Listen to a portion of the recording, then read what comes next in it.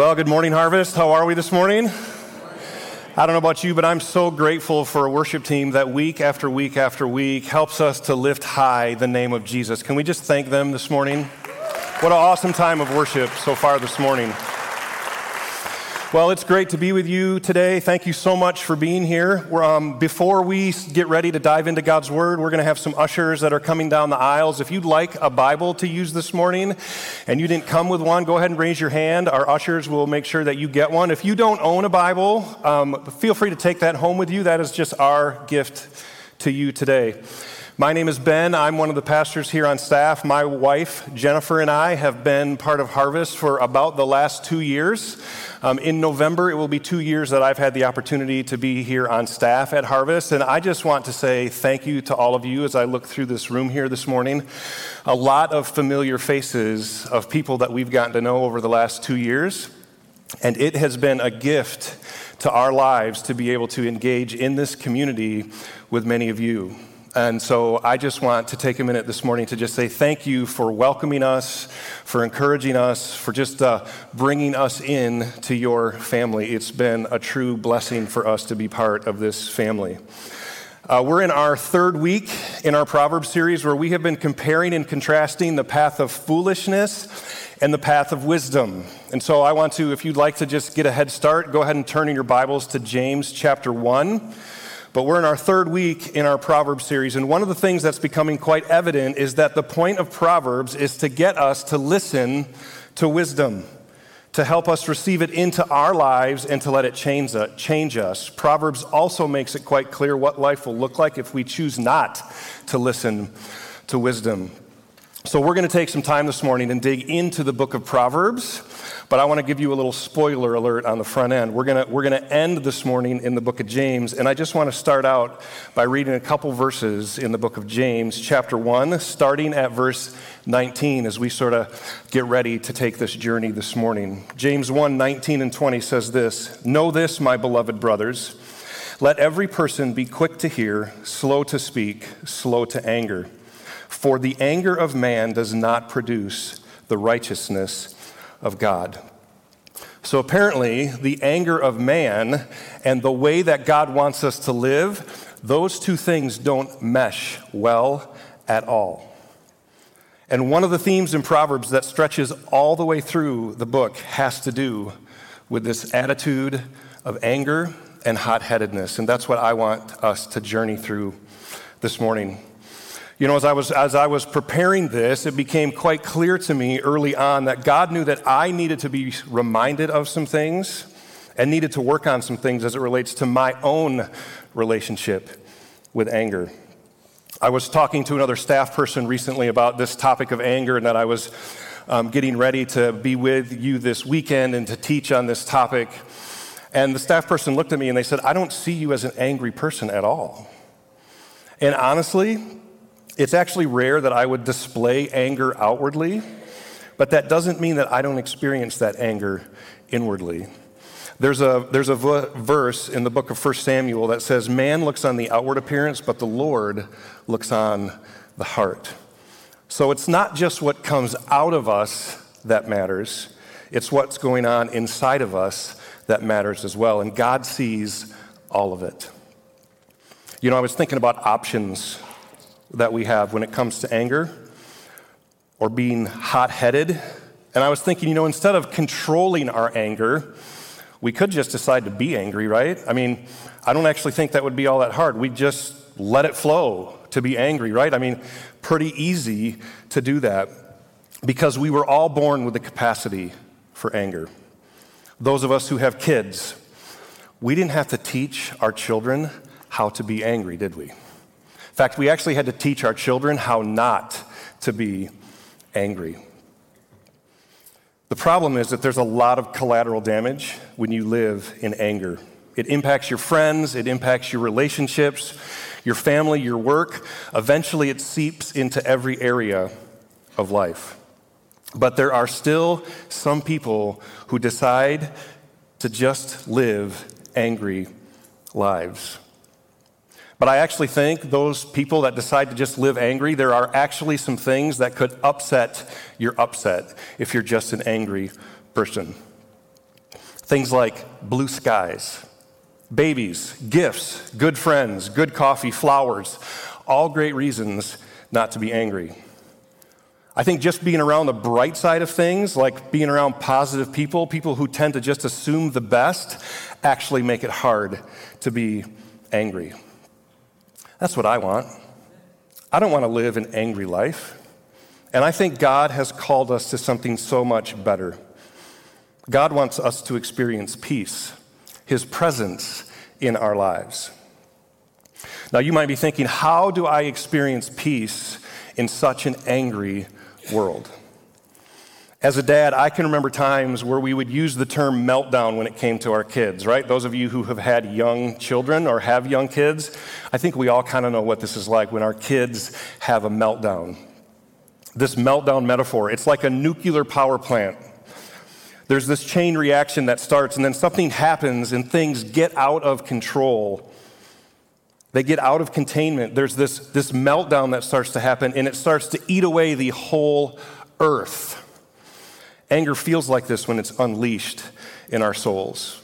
And our kids will usually do this much quickly than we will as adults. I don't remember the context of this. I don't remember how I ended up with this. I was probably in 3rd grade at the time. And somehow I received a kite as a gift. Apparently, I don't know if it was my mom or dad or my grandparents, but somebody gifted me a kite. I must have had some interest in this kite. I don't think I had ever flown a kite up until that point. I probably had seen kites being flown and made a comment. Maybe I had a meltdown about it at some point, I'm not really sure. But somehow I got this kite. And so my dad and I, we put this kite together. And we decided one afternoon we were going to go outside and we were going to fly this kite. So we assembled the kite, we attached the string to the kite, we went outside, the wind was perfect, the sun was shining, my dad's behind me, just the two bros, right? We're just having this moment outside, this wonderful, unforgettable experience flying this kite with my hero, my dad, standing behind me. He's helping me make sure that I don't lose control of the spool, that the string's on, the kite's way out there. We're having this fantastic time together. And my little sister walks out of the front door of the house into the front yard and says this, "Hey, Daddy, can I fly the kite?" To which I was like, "No, you can't fly the kite. It's my kite." And the words that I heard come out of my dad's mouth surprised me because he said this to my little sister, "Sure, Puka," because that's what he called my little sister, Puka. "Sure, Puka, you can fly the kite."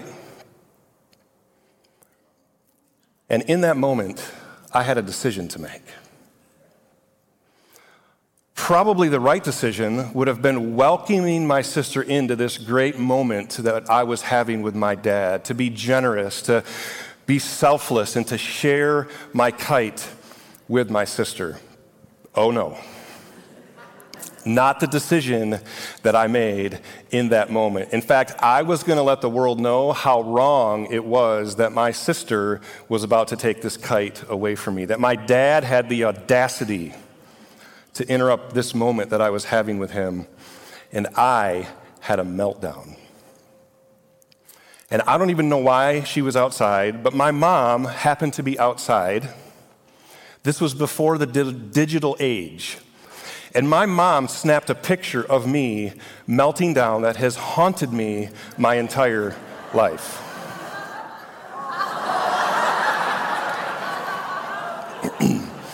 Okay, this was before you whipped out your cell phone and took a quick picture. Like, she must have been outside with a camera. Like, she paid money to have this picture developed. And this picture ended up in my photo album, my childhood photo album. You know what my mom put together for us? This picture's in my childhood photo album. Anger run wild, emotions on display. As adults, we do a better job at hiding this, don't we? Not displaying what's really going on in our own hearts. But it's the same spirit in us adults as it is in the kids. This is why it's not hard to get angry. God's word says a lot about this topic. For angry people and for people who wish they weren't so angry. There is a better way to live and a way to control your emotions. Harvest family, look at me for just a second. Every single one of us, we all have our own complicated relationship with anger. Every one of us. We all know the feeling of tension. I mean, I think I feel more powerful if I get angry. In the book of Proverbs, we're going to discover that it's actually a sign of weakness. So what does help us in those moments of tension to not be angry? I mean, it does help to think about things that cheer you up, doesn't it? And they just give you a more positive perspective. A sunny day, a good talk with a friend, maybe a long walk. Let's try this morning. I want you to turn to your neighbor and ask them this question. What kinds of things help to cheer you up? Turn to your neighbor and ask them that question. What kinds of things help to cheer you up?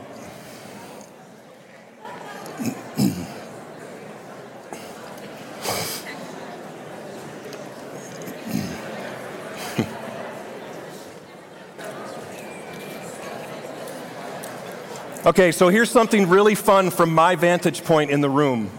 Almost everyone in the room currently is smiling or laughing, which kind of shows you can pick your attitude, and there is a decision that we can make. So here's the big idea that I want to introduce to you this morning. You choose your attitude. You choose your attitude. I really believe that, and I think that our journey through Proverbs today is going to bear that out in this particular area of attitude that we would call anger. The first question that we need to dig into this morning, though, is why do I get angry? Why do I get angry? Some things that we need to know about anger.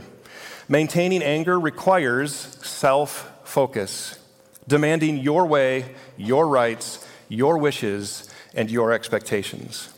Anger is always pointing at you, and when something doesn't go the way that you want it to go. That's why we get angry. You had an expectation that wasn't met, and because of that, you got angry. I want to trace back what an angry outburst begins with this morning, why it happens, so that when we look at what the Bible says, what we should do, we can put it into a grid and understand what our action steps should be. So just a filter for us to understand, why do we have angry outbursts? So think of a time when you got really angry. Maybe this is dangerous to do in church. Think of a time when you got really angry, where you blew your top, you flew off the handle, had a meltdown, whatever metaphor it is that you want to use, but you got really angry and you let your anger be known. That outburst was generated by something, wasn't it? Where did it come from? Well, you had a reaction choice to let your anger be displayed. I mean, you could have made the decision to just let it go, to let it roll off your backs, to maybe ask some questions for clarity. Tell me more. I want to learn more about what it is that you're sharing with me. We could have, all of those options were on the table, but you made the decision to lash out, to display your anger. Why? Well, because an expectation wasn't met. I started to experience some of this over the course of the last year and noticed it sort of in my own spirit, and it was starting to cause me to have a check in my spirit. Jennifer and I, we live in Holland, and so I make the drive to either Spring Lake or Grand Haven quite a few times a week. In fact, I would say it's very normal for me to make this drive back and forth from Spring Lake or Grand Haven to Holland probably 6 or 7 times a week. I think my record is 3 round trips in one day so far. But what I've grown to know about this drive is I know exactly how many miles it is, I know exactly how long it's going to take me, and I know exactly the route that I'm going to take to get here. All those decisions I have made ahead of time. And what I was experiencing is when somebody wasn't driving the way that I wanted to drive, so I will pretty much always drive a little bit faster than the speed limit, probably at least 5 miles an hour over the speed limit. And when I would come across someone that wasn't driving the way that I wanted them to drive, I was becoming tense and irritable and angry on the inside. And I was kind of wondering to myself, why do these people not know how to drive? And it started to look like this. I'm driving my car, And I literally would kind of cock my head to the side to try to figure out there must be something in front of this person in front of me that's causing them not to drive the way that I want them to drive. And I would say something like this: "What is going on?" And that was my expression of anger and frustration in that moment. And then I can remember one day, we have 2 children. My 23-year-old daughter was with me in the car. I picked her up from work. I think it was on a Monday. And I picked her up from work, and we were going to just go have lunch. And it happened again. Like someone in front of me wasn't driving the way that I wanted them to drive. And I leaned over, and I was like, "What is going on?" Not expecting the response that I got from my daughter, because of course my 23-year-old daughter is going to be way more impatient than I am. I mean, I'm 52 years old. I mean, I'm way more patient than my 23-year-old daughter. And the thing that came out of her mouth when I knew it was a problem was this. She said, "What's the rush, Pops?" And in that moment, I was like, oh my goodness, I got a problem here. I'm getting upset about things that should not be making me upset. The issue wasn't that we were in a rush. We weren't running late. We weren't pressed for time. The issue for me was that it was not going the way that I expected it to go, and I was getting angry about it. That unmet expectation comes from somewhere. It comes from expected control. I thought I was in charge of how fast I was going to drive. I thought I was in charge of the exact time that I was going to get to my destination. I thought that I could get my way, the way that I planned.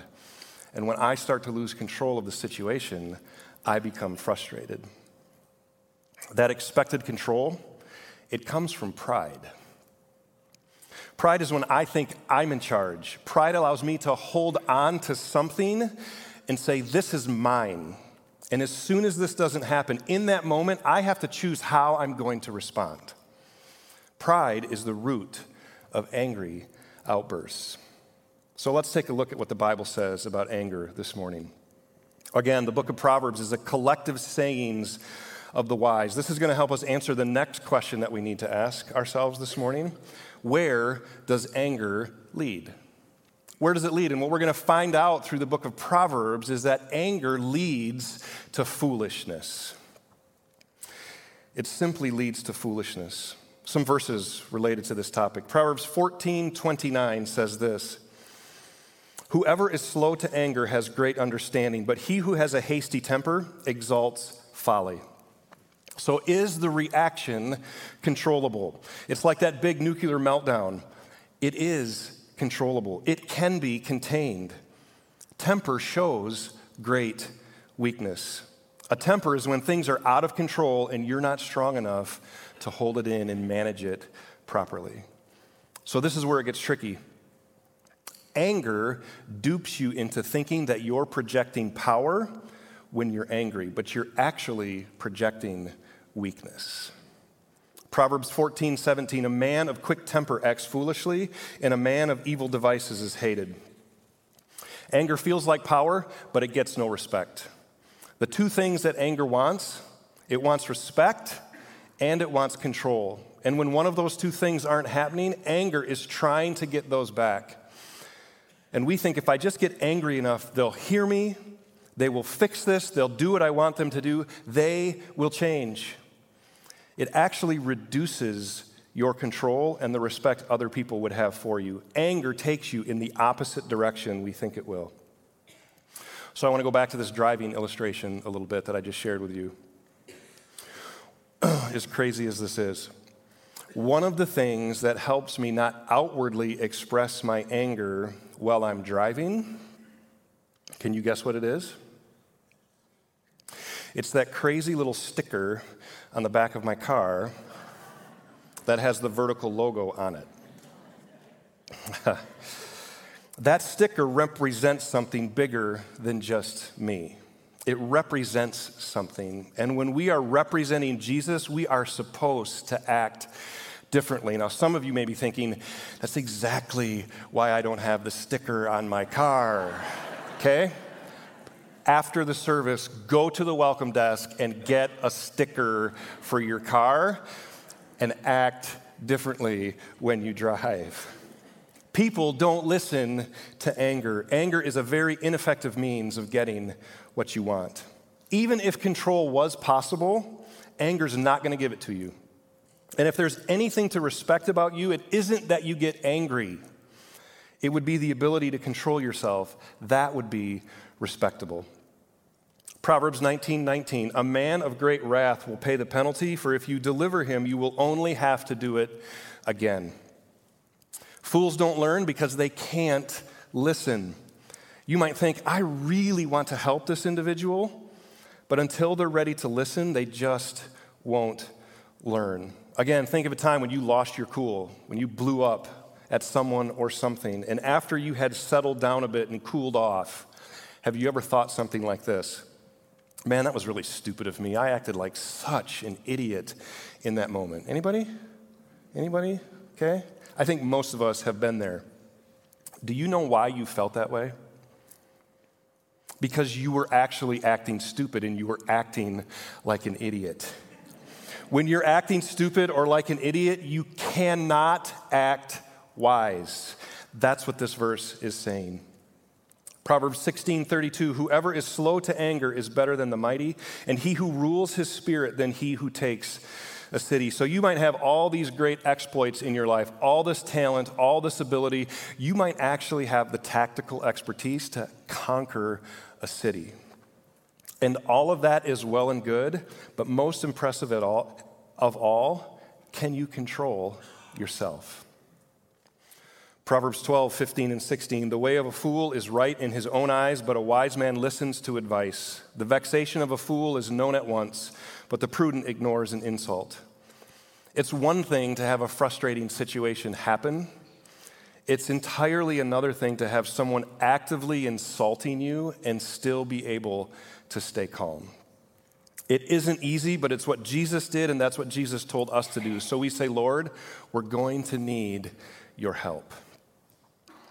Proverbs 29:22 says, a man of wrath stirs up strife, and one given to anger causes much transgression. I think we all know this from sad personal experience.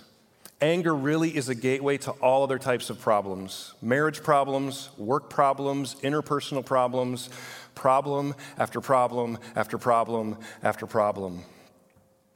Proverbs 19:3, when a man's folly brings his way to ruin, his heart rages against the Lord. So you have this big meltdown, you make all these foolish decisions, and you look around at your radioactive life and you say something like this, God, why did you give me this life? I don't know how God would react to that. Probably with some laughter and with some tears. So Proverbs warns us to stay away from anger. But you might be saying, that doesn't help me if I'm the one who's actually angry. So here's some good news. There is a different way. Jesus died for you to live a different way. So how do we walk in that direction? It brings us to our third question. What's the way out? Here's where we start getting a path forward, where we find hope. What's the way out? Why, if your life is not as peaceful as you wish it was, the place where you can start growing peace is not by fixing your circumstances. It's actually by changing your heart. And there is a way to do this. And there really is hope that you can wake up tomorrow and your circumstances haven't changed, but your attitude can be a lot different. Do you remember what the foundation of wisdom is? Where does wisdom begin? It begins when you fear God. When you have a right view of God, your perspective is different. So upgrade your view of God and watch your attitude change. Now you look up to God and you realize who's actually in charge. Is it me or is it him? Well, if I have a right view of God, he's the one that's in charge. And if God is in charge, then my primary emotion would be one of gratefulness and surrender and trust versus trying to take the reins and control my own life and its outcomes. That's the path of wisdom. So upgrade your view of God. That leads us to the next step. Predetermine your reactions. So plan ahead to stay calm. You know, I was thinking about this part of the message and predetermining your reactions.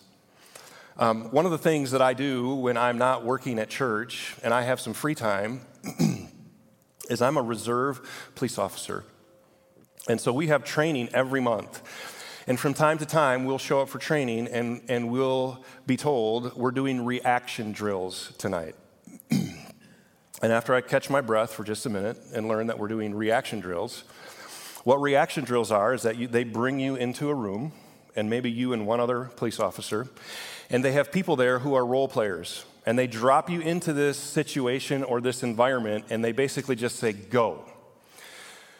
You don't know what the situation is. You don't know what's going to happen. You really don't know what to you kind of know what to expect, because normally what happens is it's going to escalate very quickly and it's going to go sideways really fast. And there are trainers there that are watching how you respond, how you act, what you do, and you get through the scenario. By the way, it's if it sounds super stressful, it is. You're not off if you feel that way.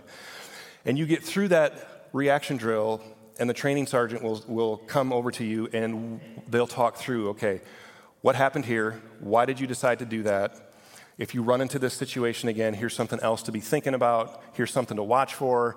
Here's a different way that you could respond to that, which would have allowed you then to do this.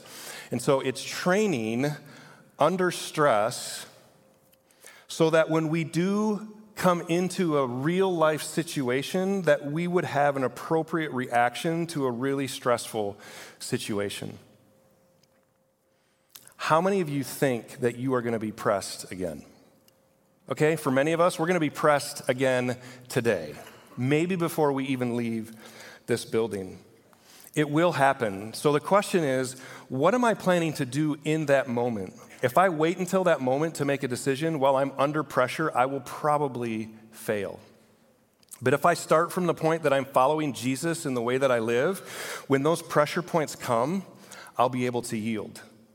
I'll take a deep breath and say, okay, Lord, this is your life, and I want to do the best I can with your direction. So just like for the police stuff, how we train to react in certain situations, and we do it over and over and over again, so that if we actually find ourselves in that situation, we don't have to go, oh no, what do I do? Like we've been through it before, and we've practiced it before. For us, when it comes to points of tension and anger, we're going to have to remind ourselves of this often to predetermine our reactions. We're going to have to evaluate when it does happen, when we find ourselves in a stressful situation and we do respond one way or another, what went well and what didn't go as well.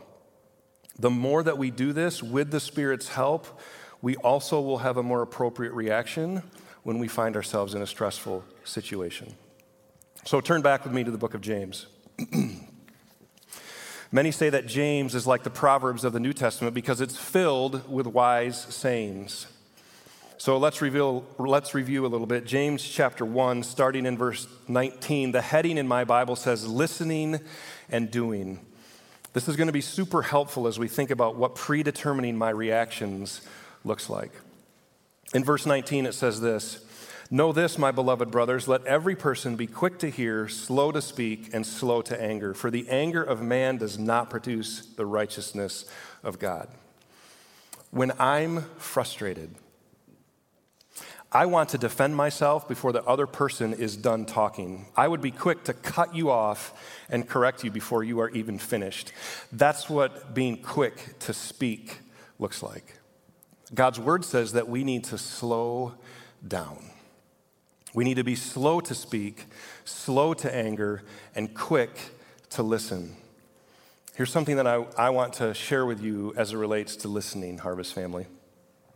Listening is not waiting to talk.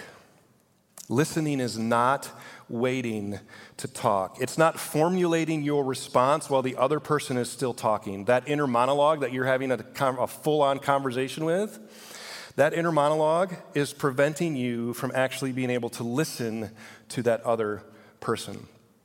God's word says that we need to be quick to hear, slow to speak, and slow to anger. So a few thoughts on what it means when it says slow to anger. Because if you remember, some of the Proverbs that we just read a few moments ago actually referenced the same verbiage. It talked about being slow to anger. There's a verse in Ephesians chapter 4 that says this, "Be angry and do not sin." So the ideal in the Bible, it's not never be angry, and it's also not blow your top angry. The Bible says, the ideal in the Bible is that we are slow to anger. It's also an attribute of God. Exodus 34, Moses is talking with God, and he says, "God, show me your glory." And one of the things that Moses gets as a response is that God is slow to anger. Here's what I want you to know about slow to anger. Being slow to anger is defending and protecting that which you love. It's defending and protecting that which you love. It's actually part of what it means to love in its purest form. Let me play this out to you this way. The more a dad loves his son, the more he's angry at the drunkard, the addiction, the liar, the traitor, or whatever it is that may be in the son. Slow to anger is defending the son from that which threatens the son. It's love moved to deal with the threat to someone or something you love. That's what it means to be slow to anger. So let's get honest for just a minute here. If you look at the things in your heart that make you the most angry, I want you to ask yourself this question: what am I defending? When you look at the things in your heart that make you the most angry, what's the answer to this question? What am I defending that's making me so angry? The answer to that is what your heart loves the most. And if the answer to that question is you, that you are defending yourself, then you're still working really hard at controlling your own outcomes, because it can't be about you. It has to be about God. So predetermine your reactions and then give up your inflated sense of control. Look at verse 21. "Therefore, put away all filthiness and rampant wickedness, and receive with meekness the implanted word, which is able to save your souls. But be doers of the word and not hearers only, deceiving yourselves. For if anyone is a hearer of the word and not a doer, he's like a man who looks intently at his natural face in the mirror. For he looks at himself and goes away at once and forgets what he was like." Anger does not equal a righteous life. This passage says that if you want to experience peace, you need to get rid of the evil in your life. Humbly accept what God's word says and then actually do what it says. Let the gospel inform your decisions. It's part of what came out of last week's message. So the question is, who do you trust more, you or God? Living in a way that demonstrates trust in God means that you give up your inflated sense of control. According to this passage, angry people forget what they look like. Unless, of course, your mom takes a picture of you and puts it in your childhood photo album. Okay? When I think about other people getting angry, I don't really think they know what they look like when they're angry. And truth be told, when I get angry, I don't think I really know what I look like. Somehow, anger blinds us to what is actually true about us. Now, something that is great news for those who don't have peace, who are stressed out, is that when you surrender, you're actually free. Circumstances and problems are still there, but when you give up your expected control, you don't have nearly as many unmet expectations, not as many anger triggers, because you're starting from a different premise. You're saying, I'm here to serve God with the life I have. I surrender to Him my decision-making control. And the more that we learn how to surrender, the more freedom we experience and the more joy we can experience as a result. So it's great news. And that leads us to number 4. Ask God for grace to help. Is God on your team when it comes to all this? Does God want you to honor Him with the way you live and respond with your life? Of course He does. Look at verse 25. But the one who looks into the perfect law, the law of liberty, and perseveres, being no hearer who forgets, but a doer who acts, he will be blessed in his doing. If anyone thinks he's religious and does not bridle his tongue but deceives his heart, this person's religion is worthless. Church family, following Jesus is supposed to impact you and your soul. And if following Jesus doesn't change something about this area of our lives, then what does following Jesus even mean? I mean, when you come home from work and you're tired and maybe even a little stressed out, are you short with your family? Do people walk on eggshells around you? Are people scared of how you will respond when confronted? If your commitment to Jesus makes no difference when it comes to controlling your outbursts, you need to ask yourself this question: am I really even following Jesus at all? Keeping control isn't easy, but it's what Jesus has called us to do, and it's what the Holy Spirit empowers us to do as well. God hasn't just given you a command to just live without anger and then left you high and dry. He's giving you the power you need to walk a new life. It's called His grace. So you say, God, I need you. It requires humility, but when you do that, God will give you His grace to meet your need in that moment.